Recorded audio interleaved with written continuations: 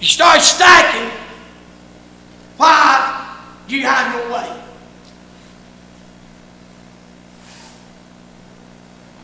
When you go to God and you've already made your mind, I said this. People leave a church long before the feet ever carry them out the door. Right. And as far as something like this, well, the preacher done this. Well, the choir done this. Well, Sunday school teacher done this.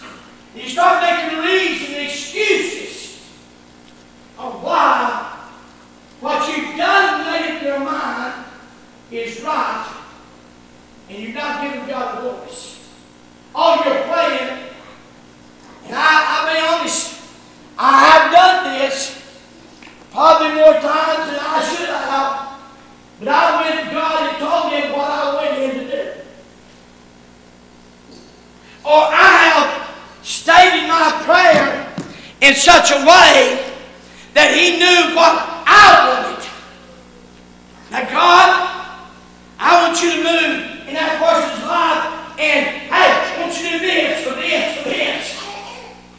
And the reality is, God doesn't need your way at all. God was a king. God was leading these people. He was loving these people. And they started making excuses on why. Not only that, don't miss this. Not only was it a physical excuse and a perversion excuse, but notice what? It's a personal excuse. Make us a king to judge us like all the nations.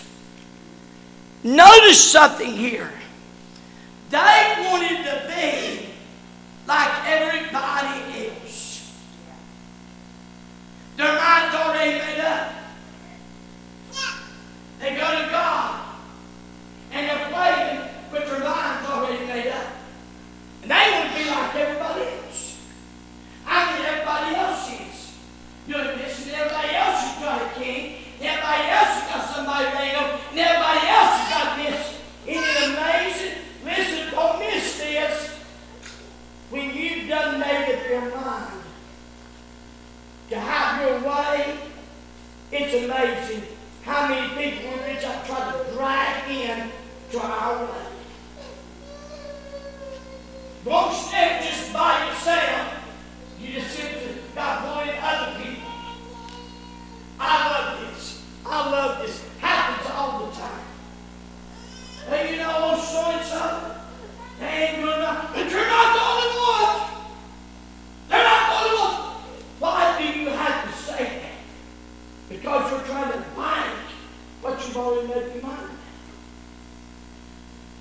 See, it's dangerous when we go to God with our mind already made up. They went to God and didn't get it their mind. They didn't have another king. He wasn't going to be Jehovah God. And they told Samuel, we don't care what you say, what you do, your argument, we're not asking your opinion, we don't know, we don't want to know what you think about the matter. We just demand to have our way. First of all, they formed it before they prayed. Second, this is so dangerous. And I must confess, I lived this one out. So I know how dangerous it is. Is when you go to God and your feelings determine how you pray. Now, the people have done made up their mind. I love this. Samuel doesn't debate with him. But I hope you see something about Samuel. I don't want you to miss Samuel. How did this affect Samuel? But the thing displeased Samuel. The old man of God is hurt.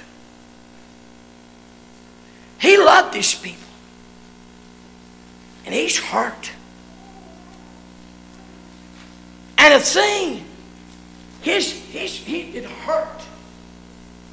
That word displeased means to see the danger in something. And he was hurt.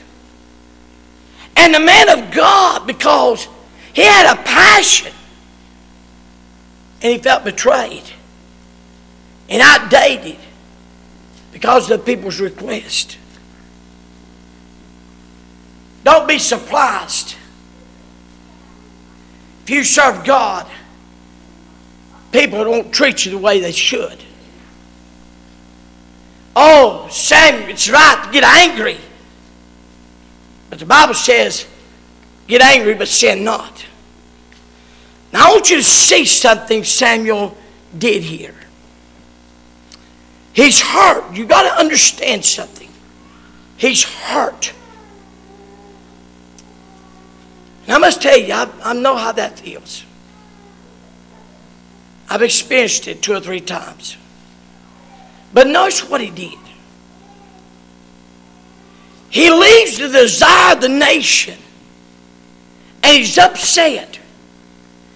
And he decides, I'm going to go to God, but I'm not going to let my feelings decide how I pray.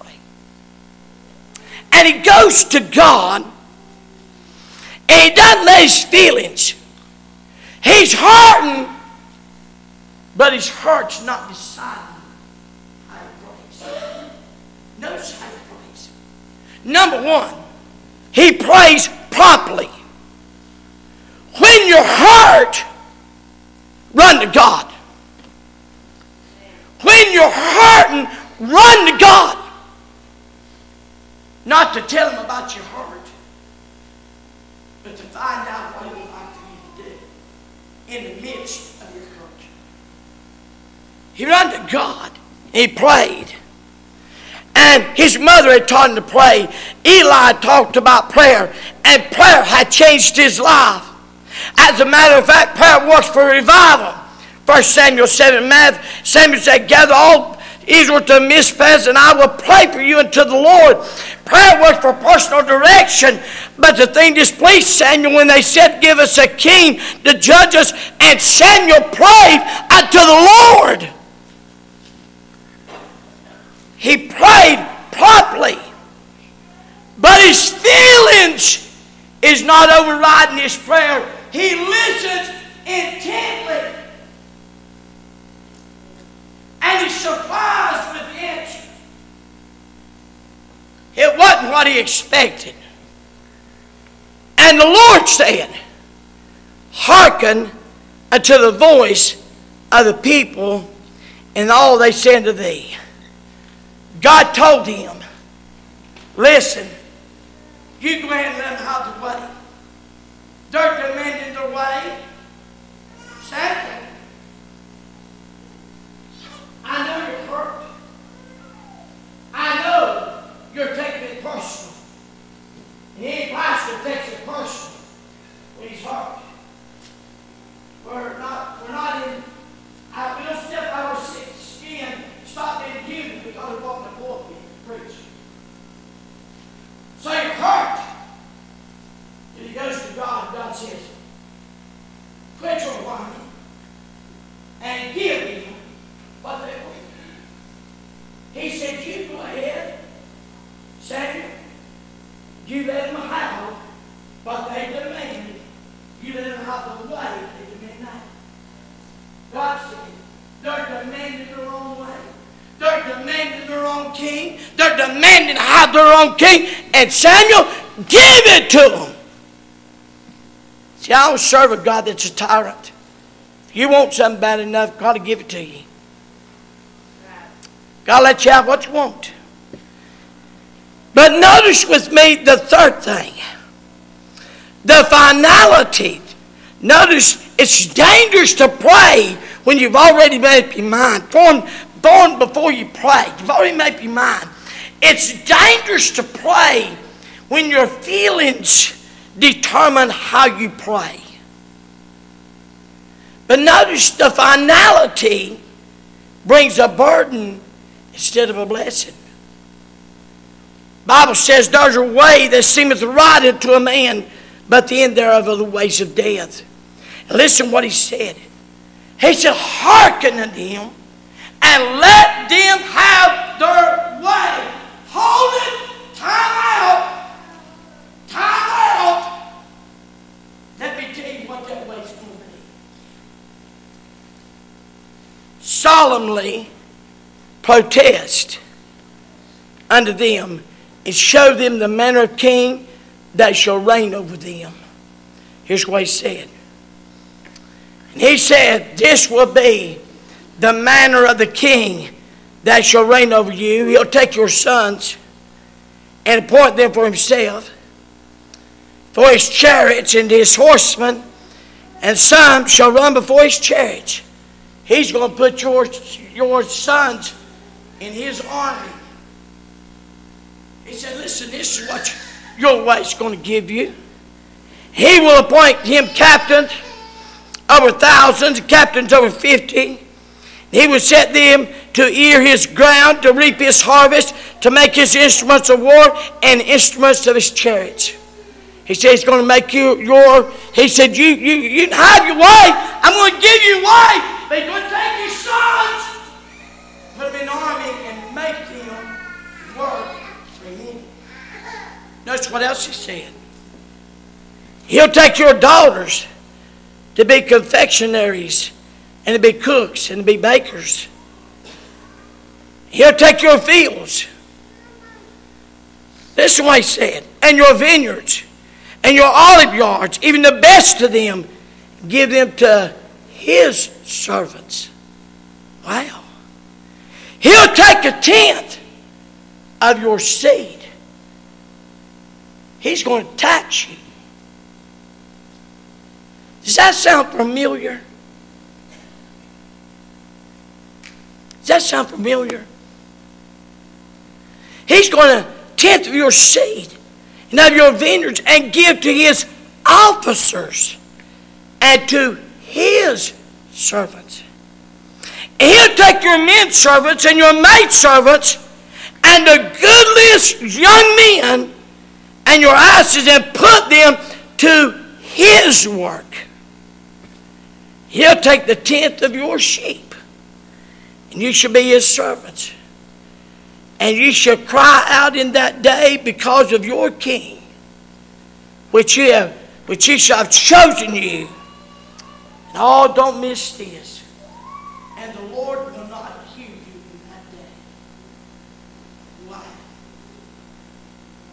God says, you go ahead and make your way. I'm going to tell you something. It's not going to turn out good. I know what's going to happen in this election. A week from now. Tomorrow is a week from tomorrow. I don't know what's going to happen in this election. But I'll tell you this much. It's the most important election you and I have ever experienced. Yeah. And God, in his mercy and grace, will allow the right man to get in. Then maybe we got a chance. But the wrong man gets in. Right now, hey, I want to get real personal with you. Right now, the wrong man gets in. You'll tax, the state of California will be taxed 62% of the state of North Carolina, New York, not be quite that. It'll be 61.5%. They're not quite that. It's wrong there. That's his tax plan. He says, we're going to tax those the rich. I'll tell you something. The rich can load up and move to a different country. But guess where the poor, middle class, working people are? How many of you can load up into a foreign country? I can't. So guess who's going to put that people crunch the taxes? demand our way as a nation, we get the wrong man, he might get it. I'll tell you this much. You ain't never seen nothing. Dr. Kisper told a story. And I suspect he was a general, somehow elected man, was on a plane. This man knew who it was, walked up and started talking to him. He said, I know you're going to be stud. He said, I just wanted to meet you. He said, the old man started to cry. He said, the old man started to weep. Here's what he said. He said, if the wrong people are voted in, they're coming after us. Weak, he said, they're coming after us. Who are they coming after? The Christians. The Christians. And they're not shy about it. And they publicly say they're coming after the Christians. Also, I'm here to tell you, if you've ever prayed, you better pray now. Yeah. Right. There's every time for our country we need to waste now. Because if we demand somebody else to rule over us, God will say, okay. You know why? Because He gives us a choice. We may not like what we have ruling over us. Let me close with this thought. Blessed is the man that walketh not in the counsel of the ungodly, nor standeth in the way of sinners, nor sitteth in the seat of the scornful. But as delights in the law of the Lord, and in His law doth he meditate day and night. He shall be like a tree planted by the rivers of water that bring forth his fruit in his seasons. His leaf also shall not wither, and whatsoever he doeth shall prosper. It's a delight to give God veto power as you go to Him in prayer, whatever He says. That's what Samuel did. By the way, he did that beside his spirit, his heart. Finally, the Lord said, Samuel, they're not against you. They're against me. They're not throwing you out, Mr. Pastor. They're coming against me. And God said this, you get another way. Because when we demand our way, God will give it to us. But what a blessing it is to let the Holy Ghost of God leading and guide our lives. Psalms 25:4, I love this verse. Show me thy ways, O Lord, and teach me thy paths. I've had to do that with tears before. Lead me in thy truth and teach me, for thou art the God of my salvation. On thee do I wait all the day. There is something about going to God and letting God reign over you. And if you're determined to let someone else reign over you, God news, He'll let you. So we need to pray for our nation. So tonight I want us to do something. All that can and will. If you can't come to an altar, do it at your pew. I want us all to come and beg God for our nation. I don't know where it's going to go. I'm not foolish enough to tell you the right man's going to get it. I'm not. I'm saying this. We demand our way as a nation. God let us have it. I hope our way is to let God rule and reign in our lives.